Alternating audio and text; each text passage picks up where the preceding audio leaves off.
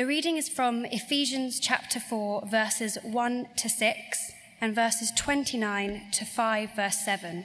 As a prisoner for the Lord, then, I urge you to live a life worthy of the calling you have received. Be completely humble and gentle. Be patient, bearing with one another in love. Make every effort to keep the unity of the Spirit through the bond of peace. There is one body and one Spirit, just as you were called to one hope when you were called. One Lord, one faith, one baptism, one God and Father of all, who is over all and in all and through all. And verse 29. Do not let any unwholesome talk come out of your mouths, but only what is helpful for building others up according to their needs, that it may benefit those who listen. And do not grieve the Holy Spirit of God, with whom you were sealed for the day of redemption. Get rid of all bitterness, rage and anger, brawling and slander, along with every other form of malice. Be kind and compassionate to one another, forgiving each other, just as Christ God forgave you. Follow God's example, therefore, as dearly loved children, and live a life of love, just as Christ loved us and gave himself up for us as a fragrant offering and a sacrifice to God. But among you there must not even be a hint of sexual immorality or of any kind of impurity or of greed, because these are improper for God's holy people. Nor should there be any obscenity, foolish talk, or coarse joking, which are out of place, but rather thanksgiving. For of this you can be sure, no immoral, impure, or greedy person, such a person is an idolater, has any inheritance in the kingdom of Christ and of God. Let no one deceive you with empty words, for because of such things God's wrath comes on those who are disobedient. Therefore, do not be partners with them. This is God's word. Good evening, everyone. My name is Matt Fuller. But for the church family, you'll know that we've been working our way, doing this topical series. And some people love topical series. Oh, I like it, topical thing. We're talking about the same thing for 4 weeks. And others say, oh, not proper sermons, because we're not working our way through a section of the scriptures consecutively. Well, if you like them, I'm afraid it comes to an end. If you don't like them, you'll be delighted. And next week we start in 2 Samuel, which will take us through the summer. But it is the last one, so as Liz mentioned, we'll do a little Q&A, hopefully clear up perhaps one or two things. I think my main comment will be over the series and the comments that people have made.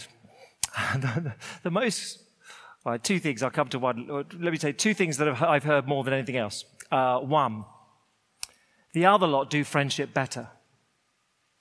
So I've heard numerous times, but women are better at friendships than men, aren't they? And I've heard just as many times, yeah, but men are better at friendships than women, aren't they? And you think, well, the other team are having more fun. What's going on there? But it's sort of, there's sort of cliches, and I'm not making any value judgments on these statements. These are just things people have said to me. Women are better at friendships, aren't they? Because they ask better questions, or they open up more readily. And the other side, that's a bit pejorative, isn't it? But the other lot would say, yeah, but men are better at friendships because they just forgive more quickly. They just get over it. And they're better at being blunt. Hey, you're doing something stupid. Stop it, you idiot. Whereas us women, we're a bit nervous that we're going to upset them, so we don't say anything. So they're better at friendship than we are, aren't they? Just so you know, lots of people think that. I assume that men and women, in some sort of generalizations, do friendships a little bit different. But there it is. That may or may not be interesting. But it made me smile.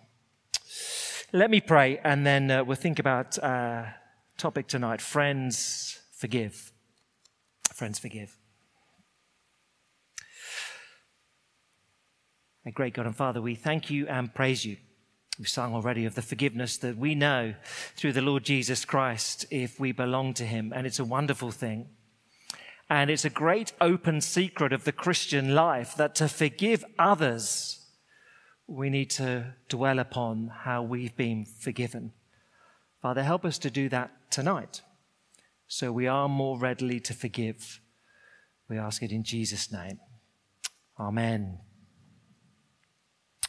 Now, last week, someone was visiting. Linda Alcock from the Globe was visiting, and I was chatting to her afterwards. She said, I love it, friendships and all those things. And I said, oh, yes, you got a great example, Linda, of female friendships in Christian history, because like tonight we had like Tolkien and Lewis, and we've had others. She said, yeah, well, what about Hannah More?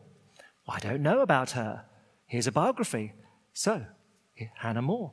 Hannah More, there she is on the left. She was part of the Clapham sect. So William Wilberforce's gang that drove through the end of the slave trade in 1807. She was, and I think in her day this was a compliment, known as a powerhouse in a petticoat. Not a phrase we'd get away with perhaps today, but in her day, I think she was a formidable operator who was the sort of admin and driving force, relentless energy, partly behind Wilberforce and the gang driving through slavery. She ran a girls' school and educating young women in the faith and in etiquette and all those things, I presume, in the 19th century. And she stepped back from that and handed it on to a much younger woman, Selina Mills. And they were very good and dear friends, although when Hannah retired, they're about 30-odd years apart in age. She handed on to Selina Mills. The other protagonist, who I don't have a photo of, her younger sister, Hannah More's younger sister, Patty, was a surprise in the family, so 17 years younger. She was almost a peer with Selina Mills, and they became inseparable friends. So no photo of Patty, but Patty and Selina just inseparable. And indeed, in that way that people perhaps in their early 20s do make rash promises, they swore to one another that we would never get married because we want to be best friends forever, and that might ruin it. And it's sort of great, yeah, don't promise that, all right? That's not sort of wise. The problem came when this young man, Zach Macaulay, came on the scene. Oh, yes, the silver fox. And these two fell for one another. And, it's the early 1800s. And, it's not a sort of, no texting or sexting or anything inappropriate. There's how do you communicate? Through chaperones. And anyway, so both knew Hannah More. And they said, well, Hannah More, I'm very keen on Selina Mills. And she said, I'm very keen on Zachary Macaulay. And Hannah More said, yeah, don't get your hopes up. The other one doesn't like you. She just lied to protect her younger sister, Patty, who knew would be upset if her best chum, Selina, got married. So she lied. I mean, that's terrible. But anyway, in God's providence, they bumped into one another at some stepping out occasion of the period, and realized actually they were quite keen, and they got together and they married, and all was well in their relationship. But then, what do you do if you're Selina Mills and you find out that your old friend and this woman you've looked up to, Hannah More, she is the most impressive Christian woman you know, who's driving through slavery and you look up to, she's just lied? I mean, not about something insignificant, like the guy you've fallen for, he doesn't like you. She's just lied. And anyway, I read this little biography. There's this sweet line in there. When all was discovered and the truth came out, Selina and Hannah determined to remain friends, knowing it was a precious thing. And a few years later, Selina asked Hannah to be godmother to their son, which is very lovely. But why do I tell you that? I think that's quite a big deal to forgive in a friendship. You got this deal. That's quite a betrayal, isn't it? To lie on something quite so significant, and a bloke who goes on to be your husband. I think that's a big deal to get over. But they resolved, we're not going to give up on this friendship. We determine it's of precious value together. And that's really what we're thinking on tonight. Fourth and last, as we think about friendship, we thought friends turn up. They're there for one another, speak up, deliver truth, sometimes not desired. Friends give themselves away It's a generous act. It's not all about me and what I can get. And crucially tonight, friends, forgive. And what we're going to do is just think a little bit about one verse in Ephesians chapter 4. We got ready to get the flow, I guess. But one verse, chapter 4, verse 32, and then apply it to 4 different elements. Okay? So really our big headline is, friends forgive as they've been forgiven. Let's look at that. Ephesians chapter 4.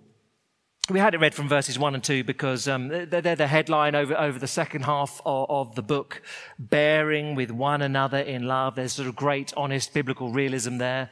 Basically, people are really annoying and you have to bear with them if you're going to get on at all and live life. Well, yeah, that's just honest realism there. But central on what are we thinking about tonight is chapter 4 and verse 32. Be kind and compassionate to one another, forgiving each other just as in Christ God forgave you. Follow God's example, therefore, as dearly loved children, and live a life of love just as Christ loved us and gave himself up for us, a fragrant offering and sacrifice to God. Verse 32, forgiving each other just as in Christ God forgave you. Now, there are many ways you could cut it. Let me suggest 4 ways that the Christian knows they've been forgiven. 1, undeservedly. God doesn't say, well, I'm looking at this individual and, yeah, they do some good and they do some bad, but on balance, pretty decent. So on balance, they're worthy of forgiveness. No, absolutely undeserving, you and me.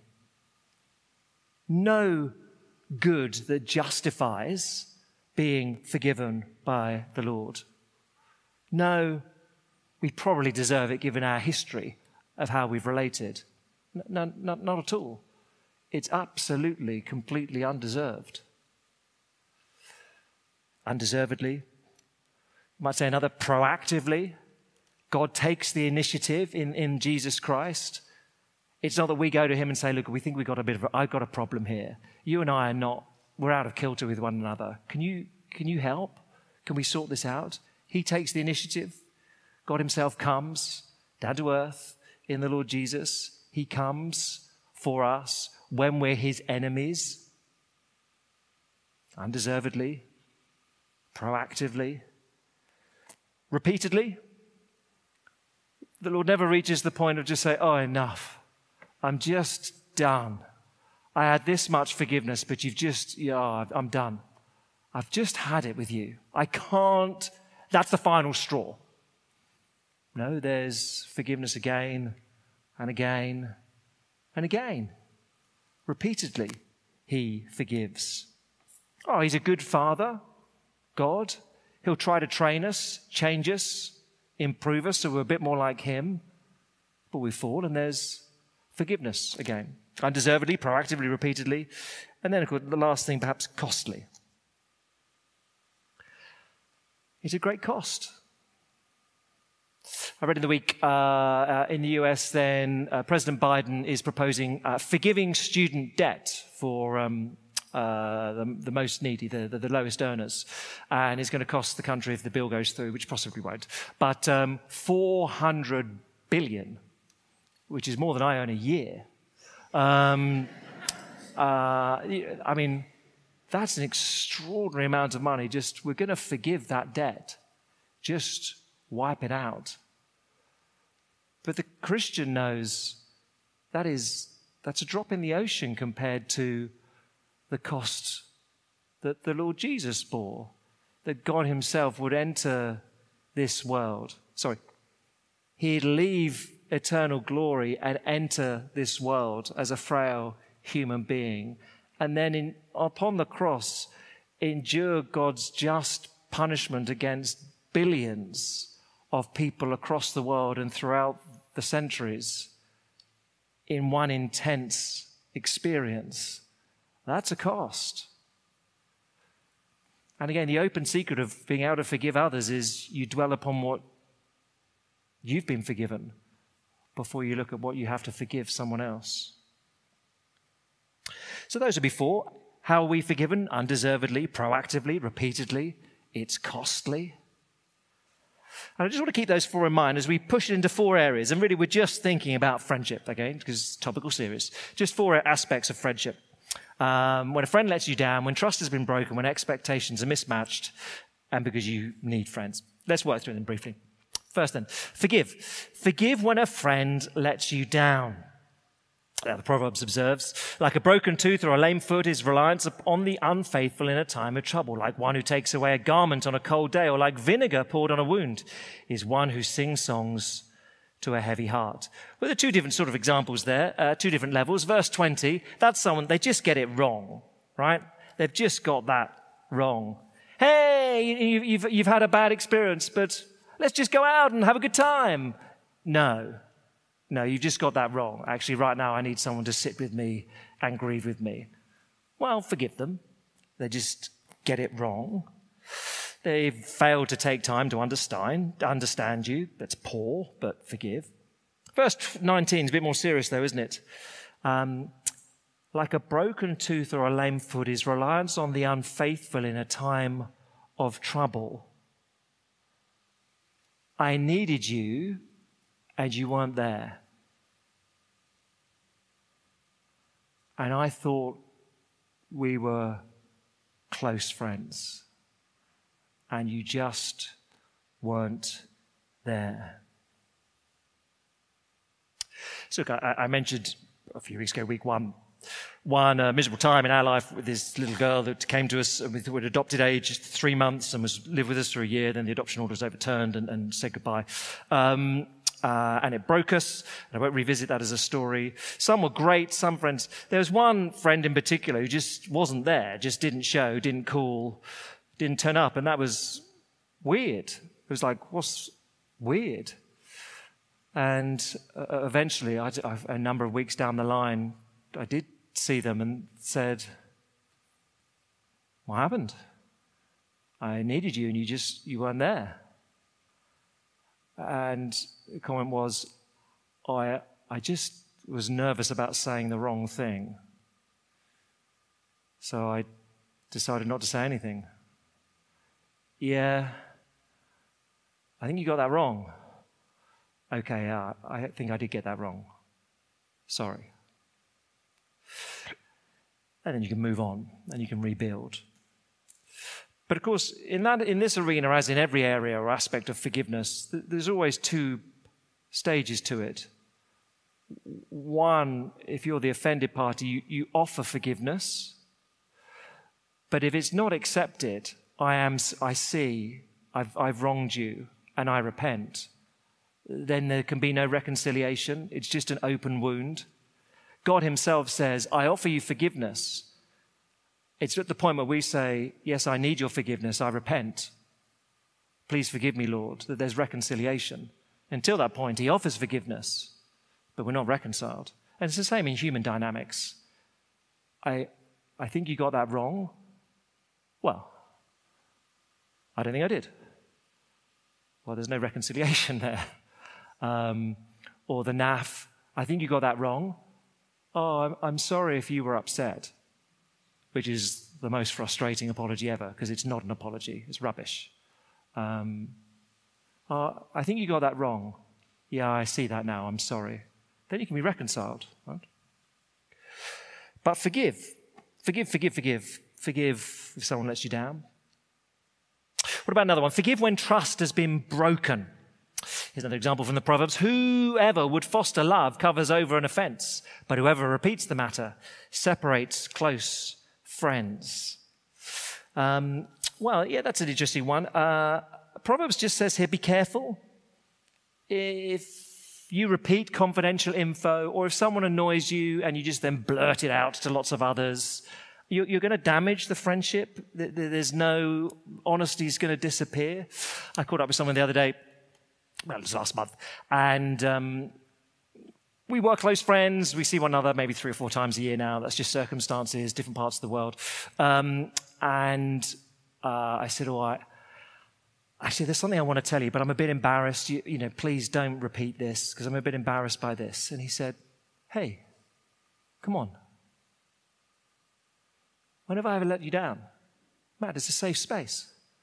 And And I thought, yeah, fair enough. That's a good comment. You know, you've not let me down ever. It is safe. I can tell you all sorts of things. Yeah, okay. Sorry. Yeah, it's fair enough. But when you're just a bit nervous about something you're gonna blurt, I think both sides is a bit understandable, perhaps. But if someone does let you down, forgive. Got to be realistic. Trust takes time to rebuild. You can't say, if you're the offender, right, well, I've said sorry to you now, so can we just go back to how we were? Takes time to rebuild trust. If you break someone's trust, it's a bit like, not so much we get to do this in the UK, but sometimes in winter a lake will freeze over and you're like, wait, I'm walking on the water. I'm like Jesus. And it's all frozen and it's fine. If all of a sudden you're walking on a frozen lake and it goes, right, now I'm just a little bit more nervous about it. And relationships are like that. Yeah, I'll tell you stuff and I'll be honest with you and share my life. And you've told someone else. I'm just a bit nervous now. We don't go back to how we were. Can't just revert. It'll take some time to get there. But forgive undeservedly, proactively, repeatedly, costly. And at this point, let me just distinguish also between perhaps disappointment and betrayal. If a friend disappoints you, it's not necessarily like a deep flaw in them, right? And sometimes, you've let me down. Yeah, I'm sorry. I got that wrong. Everyone disappoints you at some point in life, right? So expect it of your friends. If you marry, expect it of your spouse, expect it of your parents, expect it of your children, expect it of your taxi driver. They all let you down, right? Everyone. It's disappointing. It's not a betrayal. I think betrayal, there needs to be some sort of deliberate hypocrisy, deliberate calculating, going against. And sometimes, just over the years here, I'm done with her. She's betrayed me. Well, if she's let you down, I see that, but I think it was inadvertent. I think it was clumsy. She should have known better, but I'm not sure. Betrayal's a bit strong. Come on, I think you can come back from that. But forgive undeservedly, proactively, repeatedly, costly. May take time. Selena Mills, she didn't forgive Hannah Moore the next day. Oh, by the way, we're now engaged. No, I meant to forgive you. It took a while. It took a while for that relationship to calm down, but they worked through it.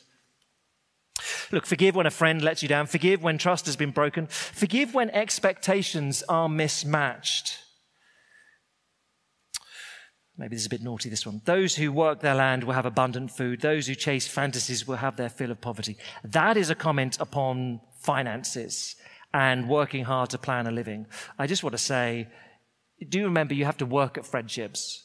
They are a bit like plants, particularly in this weather. If you don't water a friendship, it'll just wither and die, right? Just like all the plants will do at the moment. They do need some watering. But friendships take time. They just do, so you have to be realistic on that. My wife sent this card to a friend. I thought it was quite a nice one. So, before you lick the envelope, let me take a photo of that. I'll use it at some point in a sermon. I don't know how. Here it is. This was at the start of the month. I don't know if you can see it. It's a big old oak tree or some old gnarly tree. It takes a long time to grow an old friend. Right? You just got to be realistic on that. Right? As I said, whenever it was, You can have old friends in your 40s and 50s. You can't have old friends when you're 20 because you're just not old, right? There are some benefits to getting old. There are some good things about being young as well. Don't get competitive. But it takes a long time to grow an old friend. So sometimes I think people get this a little bit wrong. I can imagine times or seen times over the years here, not quite as succinct as this, but essentially a conversation which was, you've let me down. And I expected more from you. Yeah, but hold on a minute. We've only known one another 3 months. I think, what? I'm like 40 years older than you. I'm not sure we're ever going to be like the best of mates. I think you just, what? Sometimes people are unrealistic in what they expect. if we go back to our friendship circles, which have been our friend for most of this month, okay, you will be distressed if someone who's really just an acquaintance, you think or treat as a confidant who can be there all the time.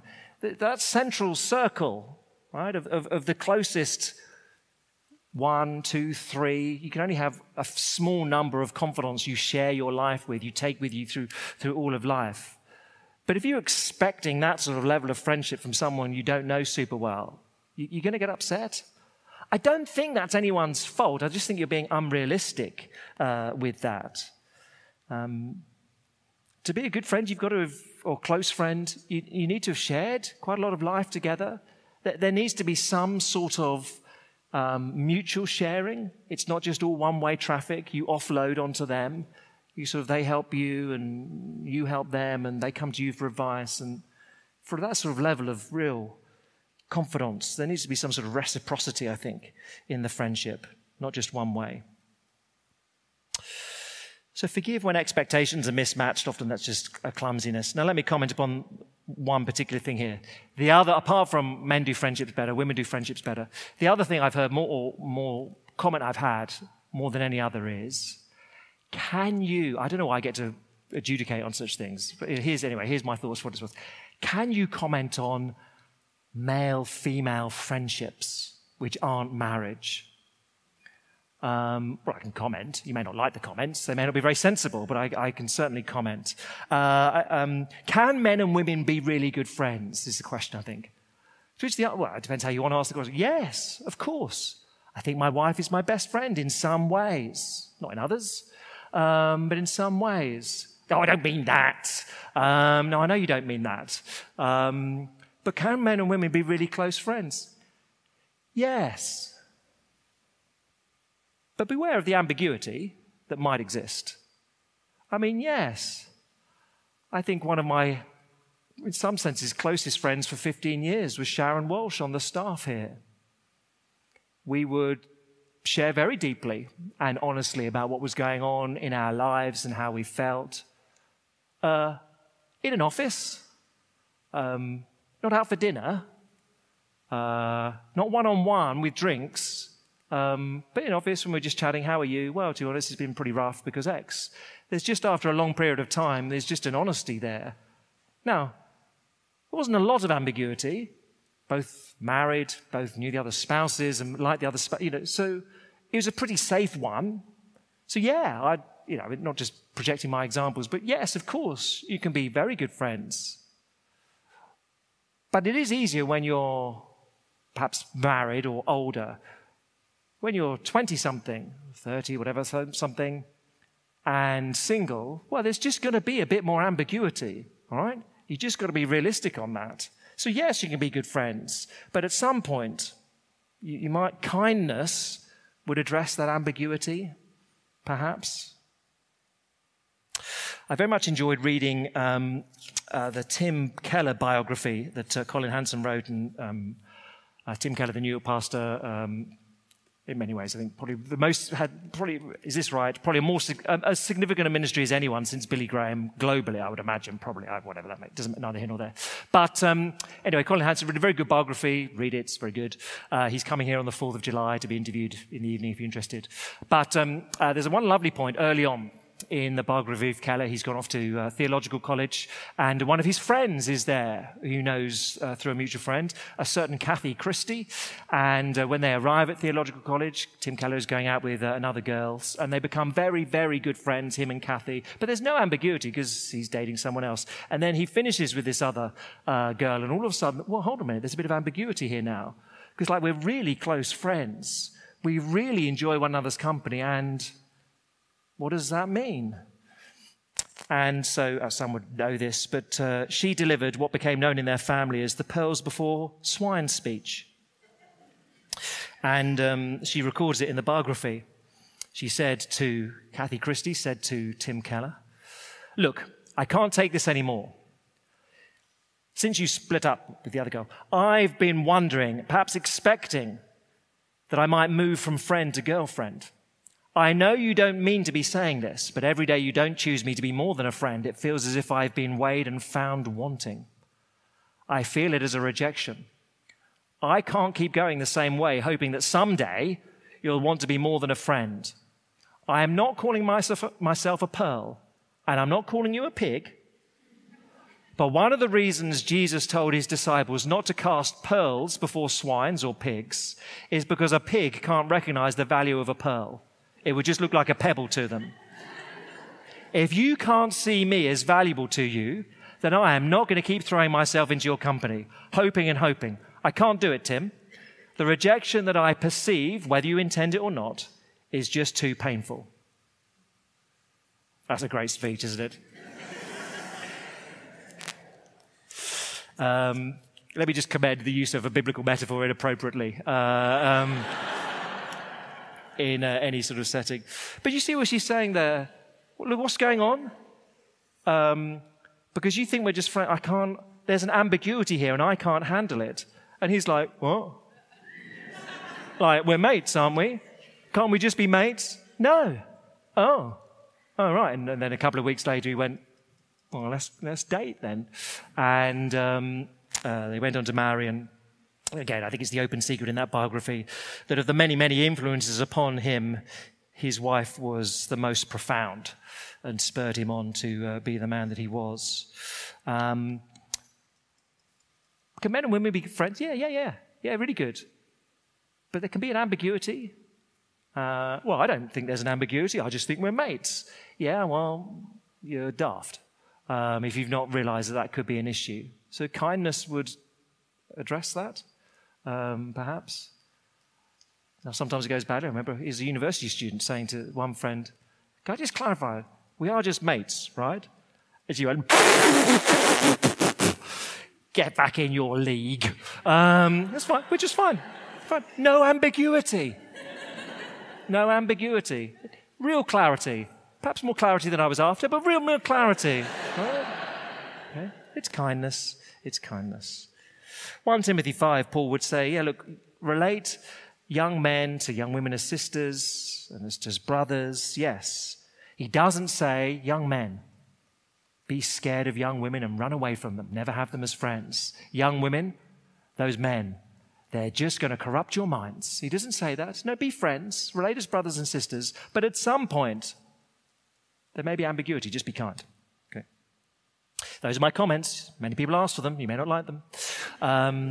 There it is. But forgive where expectations are mismatched.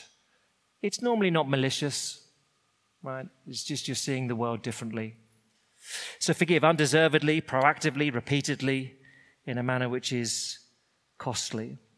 And last comment, forgive because you need friends. That's what we've been saying for the whole last month. C.S. Lewis, he does write brilliantly on this topic. He observed, friendship is the greatest of worldly goods and the chief happiness of life. And that's from a man who, if you ever read A Grief Observed, which is his description of losing his wife, he adored his wife. It is a stunning description of bereavement, profoundly helpful if you are suffering bereavement. He adored his wife. And could still say that friendship is the greatest of worldly goods and the chief happiness of life. And look, it isn't daft to say, if you asked me, what are the best things in life? The Lord Jesus, I know, but beyond him, what are the best things in life? I'm not going to say Ashes cricket. Oh, I love it. I just love it. I'm not going to say, sailing in a brisk wind, in a dinghy, racing against others in the sun. Though I cannot think of a greater holiday than that. I'm not going to say being in a swimming pool, outdoors with a glorious vista of mountains in Italy, although that is pretty wonderful. If you ask me what's the best things in life, I'm going to give you names. People. You may marry, you may not, but you can only have one of them at a time. But friends, you can have a number. It's a rich, rich blessing. I've loads of stuff. If you wander across the road into my office, well, please don't without my permission. But I've loads of random collection of things on the walls. I think I've been asked about every single thing I've got on my wall. I don't think anyone's ever asked me about this picture, which has always been on there. It's by a Norwegian painter, for what it's worth, Halfdan Egedius. It's just called Saturday Evening. And it's just two blokes at the end of Saturday night, wandering across a field, blissfully happy in one another's company. And I love it. I love it. Because I look at it and think of some, and it is a rich blessing, friendship.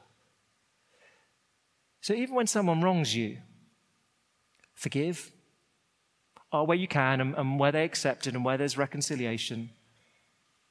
Forgive where you can. Forgive because you should, as a Christian, certainly offer it. And when you struggle, well, you do what you do in all areas of forgiveness. You look at the Lord Jesus and you forgive as he forgave you. Look at him whose hands were pierced for you, whose head was pierced for you with a crown of thorns, whose side was pierced for you with a spear, whose, if I may put it this way, heart was pierced for you with wounds of love.